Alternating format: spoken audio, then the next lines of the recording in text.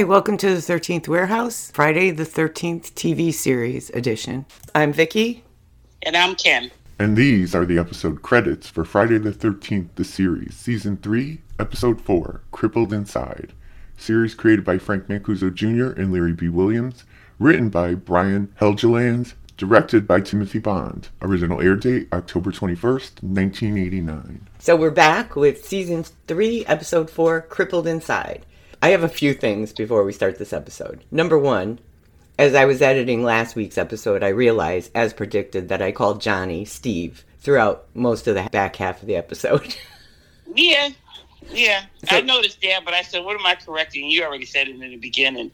Yeah. The second thing that I'm still wanting to know who donated the dagger from last week's episode. I was thinking maybe it was the daughter. During last week's episode, I mentioned the daughter, but then I said, no, that doesn't make sense because that's the thing somebody would have to kill her with to stop the beast. But then I was thinking maybe it was her, thinking that if the knife was not available, then no one could stop her from completing her mission because killing her was the only way to stop it. So I'm thinking maybe she donated, never thinking that the store is sending out mailers and that they would get it back. Oh, okay. But I don't know why she would have put it in Uncle Lewis's name. That's the part that's throwing me.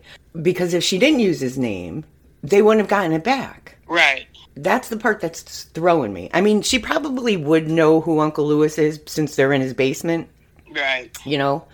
But I don't know why that's bothering me so much, but it is. So moving into this episode, I feel as if Mickey is more authoritative this season. Yes. Mm-hmm. I kind of noticed it in the last episode, too. She is more confident, and she seems to be more in control of everything and taking things more seriously. Mm-hmm. Not that she didn't take it seriously, but it felt in the past like this is something she felt she had to do because they were the ones who sold a lot of the antiques. Right. But now it's more feeling like she understands that this is her calling. Right, and with Ryan not being there, too, somebody's got to also step up. Right. Yeah, I definitely felt in the last episode she had more confidence and she was taking it more seriously and she was being more like Jack because Jack always seemed to be the one who took control of everything. So then, and I know this is later in the episode, but I have to bring it up now because it's bothering me. So even before I looked him up, it was clear that that old man with the wheelchair was a younger guy made up to be an old man. Right? The makeup job was so bad that I was like, why are they making this guy up to be an old man? And then when I did look him up, I found that he was the same actor who played Shaw / the Butcher in The Butcher. So he's definitely younger. Oh, okay. Okay. So why hire a younger guy and make him up badly into an old man if he's not going to be shown as his younger self at some point? Do you know what I mean? Yeah, I know what you're saying. The only reason to do that is if we're going to see a flashback of him younger, or, as I was thinking, maybe he was going to reveal himself to be somebody else later on, and he was in disguise. Because why hire a young man and make him up to be an old man if he's just going to play an old man? Just hire an old man. Right. Well, a lot of stuff in this series doesn't make any sense. Right, because the makeup was so bad. It was so obvious that he was a young guy made up to be an old man that I always think that if they make something that obvious, there's a reason for it. Right. And there doesn't seem to be a reason for it. No, there's no rhyme or reason. Just one more thing before we start. Jack is away, and Mickey takes off right at the beginning of the episode, so I still am convinced they all hate each other. Okay. So we begin with Rachel escaping an assault by 4 boys, only to be run over by a car trying to get away. The ringleader who pretended this was all a date is Marcus, and the one boy who didn't want to participate once he found out she never agreed to it is Scott. So we learned before the assault that Rachel wanted to be a figure skater, and after the accident she's paralyzed from the neck down, which makes her paralyzation more, I don't know if that's a word, paralyzation, more devastating. I mean, it's got to be devastating to, all of a sudden be paralyzed from the neck down, but when your goal was to be a figure skater, We never see her skate. Wouldn't it have been nice to be in her memory while she's sitting in the chair? I could have been skating. Oh, sure. Absolutely. Yeah. That's the thing I couldn't understand. I'm going, not one scene. You could show any kid on the skating rink They don't have to be doing backflips and figure eights, but just skate around the rink. Right, yeah. Or the date could have been skating, or the fake date, you know? Right. Something, right. yeah. An image could have been him and her skating on the yacht. Nothing. Nothing at all. Yeah, you're right. I didn't even think of that. You're right. So I didn't think about it the first time I watched it. But the second time, I wondered if the old man was actually the guy who hit her in the car. I thought it was Jack. They hardly showed him to us. I just thought it was weird that they just showed his feet when she was looking up at him, and that was kind of bizarre. Right, yeah. They show him from far away getting out of the car, and he's definitely an old guy, and he's definitely having trouble walking. So I think it's him. I think he's the one who hit her. He could be. I think so. Especially later on. I even believe more that he's the one who hit her. I still think it was an accident. I don't think he did it purposely. I don't know. This guy has you believing, sort of, that he's really trying to help people, although you know it's Friday the 13th, so that can't be possible. Right. I have a theory. Oh, God. I know. Go, folks. Oh, God is right.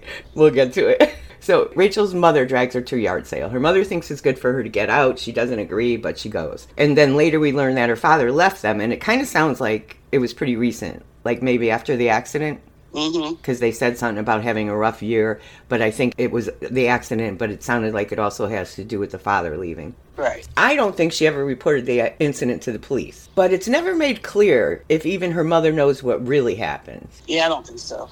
I don't think so either.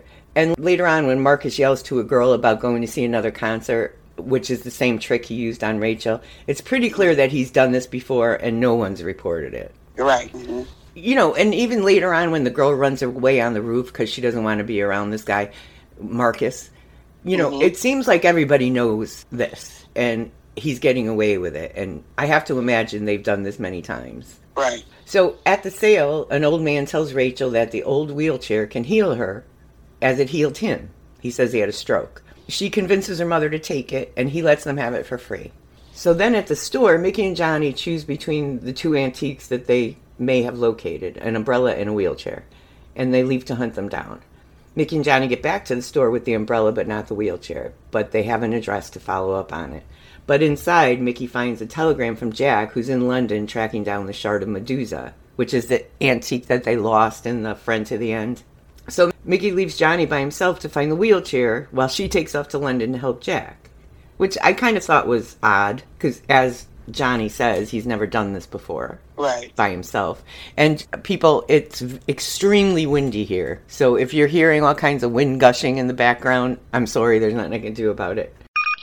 Priority 1 message from Starfleet coming in on secured channel. Space, the final frontier, or is it? Discover the podcast of a couple of moms who love Star Trek and happen to have kids on the autism spectrum. Join Vicky and Elizabeth as we explore strange new worlds, the Star Trek Discovery series, autism, and whatever else comes to mind. We're Moms Going Boldly, and you can find us on Podbean, Apple Podcasts, Google Podcasts, Stitcher, and Player FM.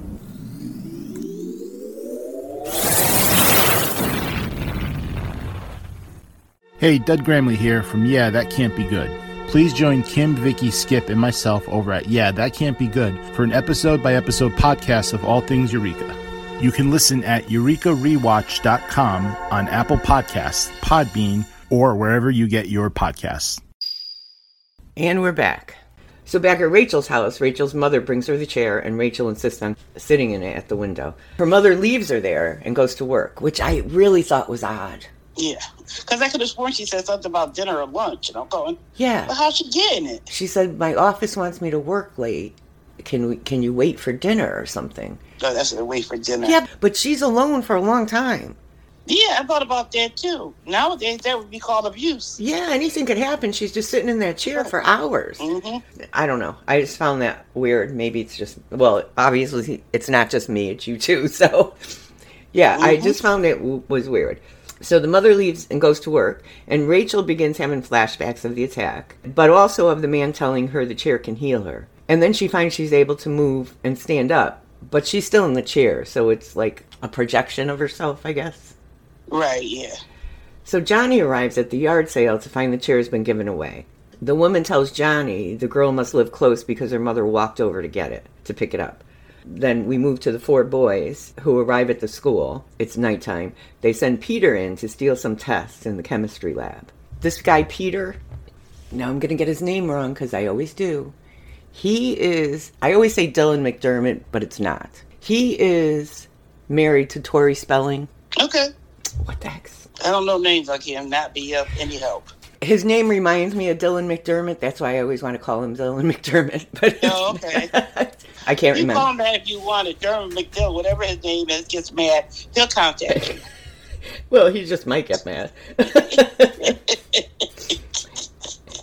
So they send Peter in to steal some tests in a chemistry lab, like I said. So Rachel's other self shows up, and she wants him to confess. He backs into a shelf and is soaked by chemicals that fall on him. The boys run in when they hear him scream, and he says Rachel before he dies.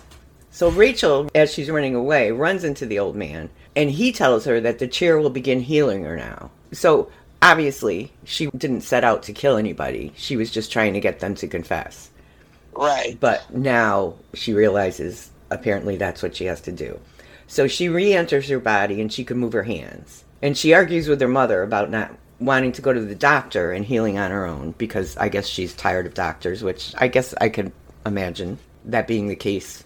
So Johnny finds the house by looking for a house with a ramp in the neighborhood, which is kind of smart since the lady told him she must live nearby. That makes Right, yeah. Yeah. And he offers to buy back the chair, but her mother refuses to sell it. She says her daughter's happy, which she keeps saying how it's nice to see her happy, you know. Right. So she doesn't want to talk to her daughter about selling the chair. Right. And then upstairs, Rachel asks her mother to put her back in the chair. Johnny goes to the school and finds out that Rachel hasn't attended there since her accident. But he finds out that a kid died during the night. Scott, who first says he doesn't know who Rachel is, gets in the car and tells Johnny the story about the attack. And that Peter, the dead kid, was one of the 4 that attacked her. And that he said her name before he died. So you can tell Scott felt bad about what happened to Rachel, but not enough to go to the police. At this point, he's more worried about dying himself. I mean, I know he feels bad, but he's kind of more concerned about her killing him. Right, yeah. Than doing the right thing. And he wants Johnny's help, and Johnny gives him his card. He also asks where to find the other guys. Later, Scott is threatened by Marcus because he's worried that Rachel is talking about the assault. So apparently, we're right, she never told anybody. And wants them to turn themselves in, which obviously Marcus is against. Right. Yeah.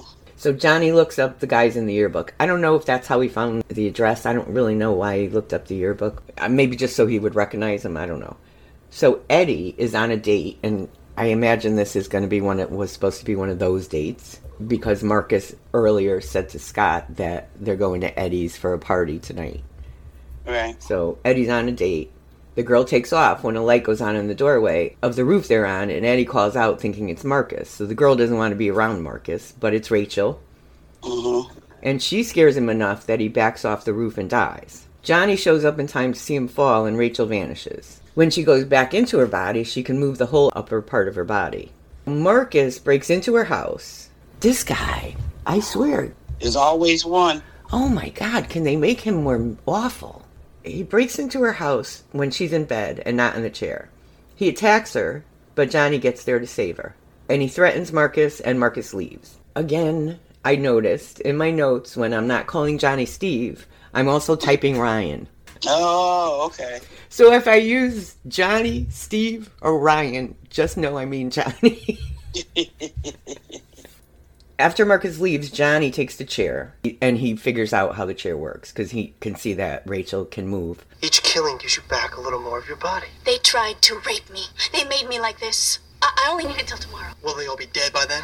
Animals like that don't stop until somebody stops them. Killing is wrong. What do you get besides blood on your hands? I'll get my body back. You'll lose your soul. I have one chance to be free, and I'm not gonna blow it.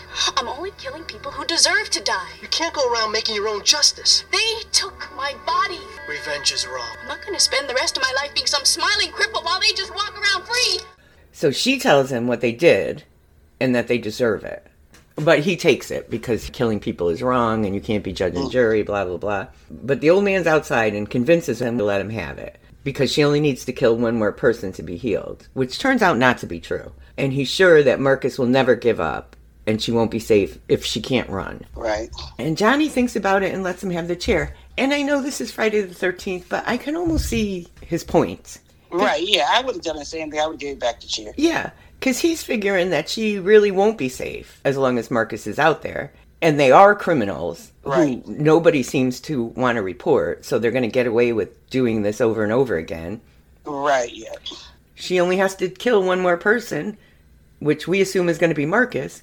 And when she's cured, he gets the chair back, and he can put it in the vaults. Now, the guy didn't say that, but I think that's what he was thinking.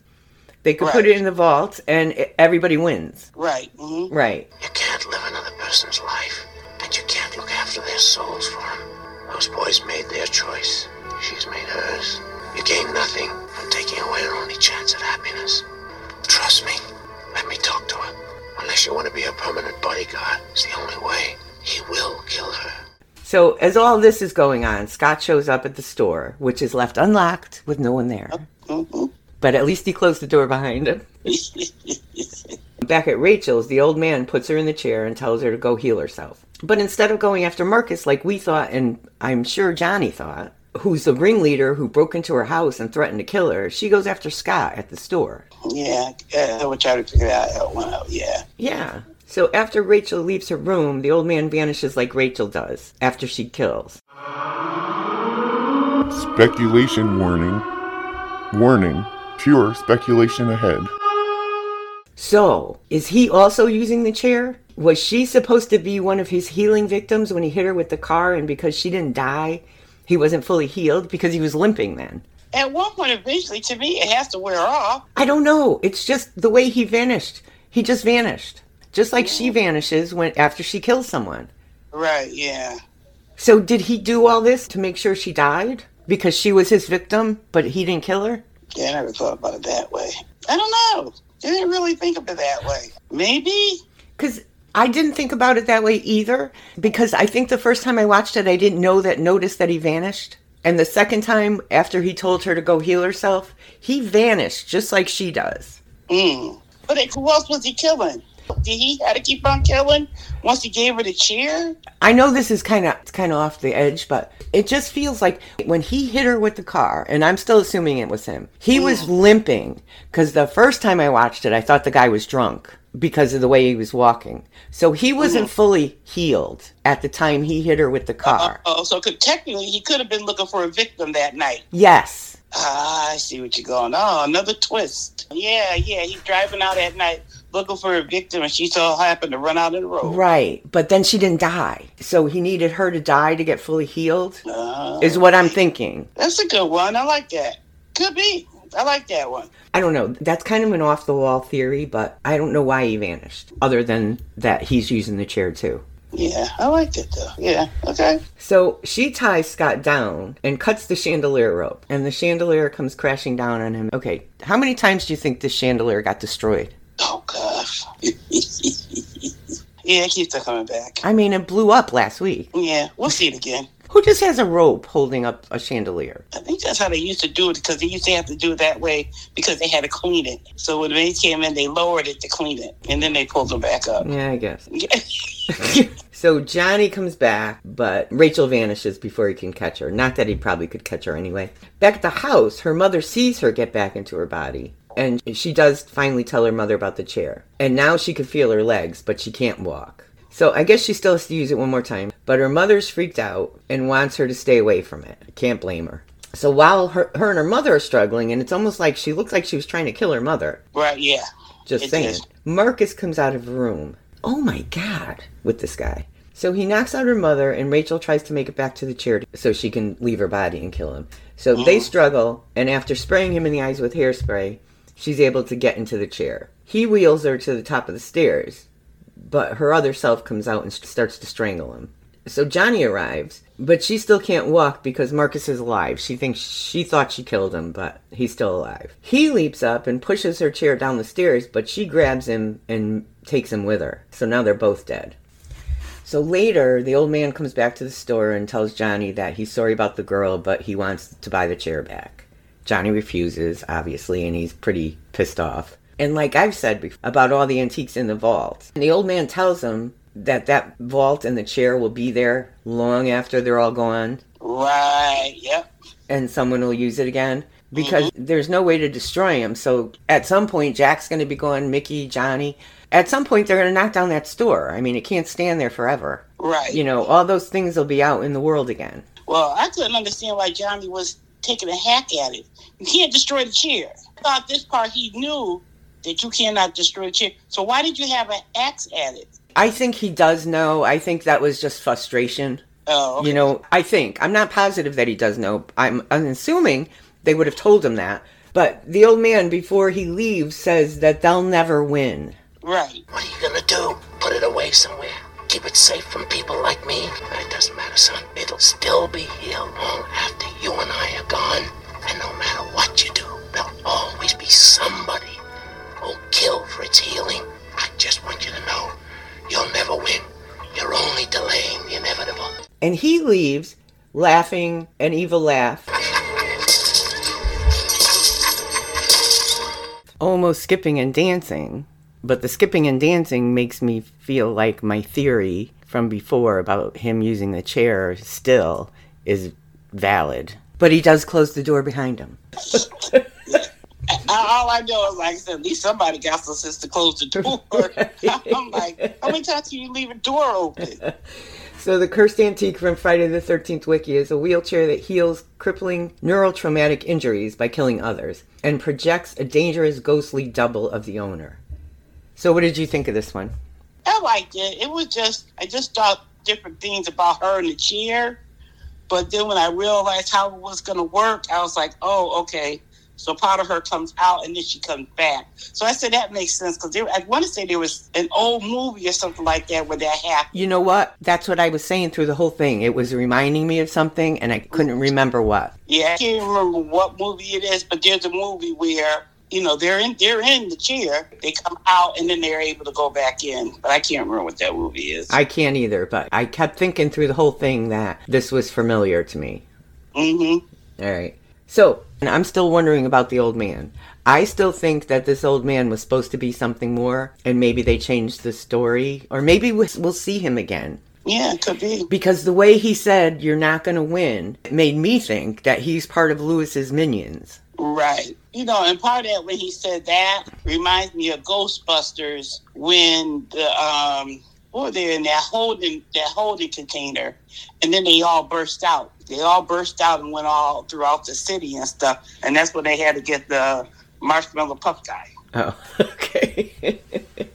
You never seen Ghostbusters? I never did. So, God have mercy. I know. Yeah, because when he said they'll never win, and he said something, you're fighting a losing battle, he obviously knows what they do there, because he wouldn't have said that. Right. I'm still stuck on why would they dress up a younger guy to play an old guy? Yeah. Unless he was going to reveal himself as someone else later.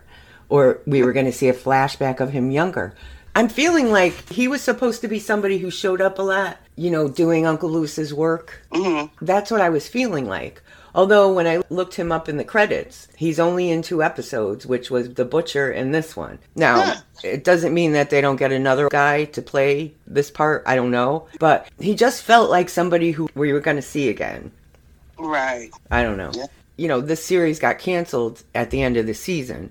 So maybe if we don't see him this season, they had plans to bring him back next season. Yeah, because it seemed like he would come back. Right, because it all seemed too obvious. Yeah. The fake-looking makeup, which, to me, in my mind, when things look that obvious, there's a reason. Although this is Friday the 13th, so sometimes it's just bad makeup. But I don't know. Oh, yeah, because even, when you say that, because even the girl, I don't know. Because if I'm supposed to be having this figure skater, show me something that says she wants to be a skater. Oh, yeah. They definitely should have incorporated the skating. Definitely. Right, and they didn't. Yeah. But my point is, it's just that the makeup job on this old guy was so bad that you knew it was not an old man. So I don't know if it was just really bad makeup or if it was so obvious for a reason. Yeah. But I'm not getting the reason.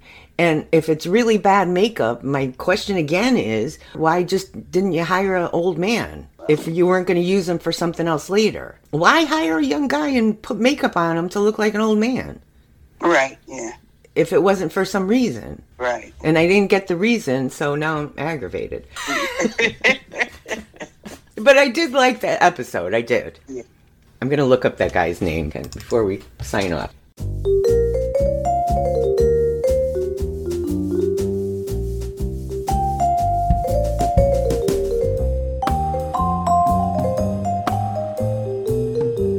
Dean McDermott. That's why I think it's Dylan McDermott, because it is McDermott.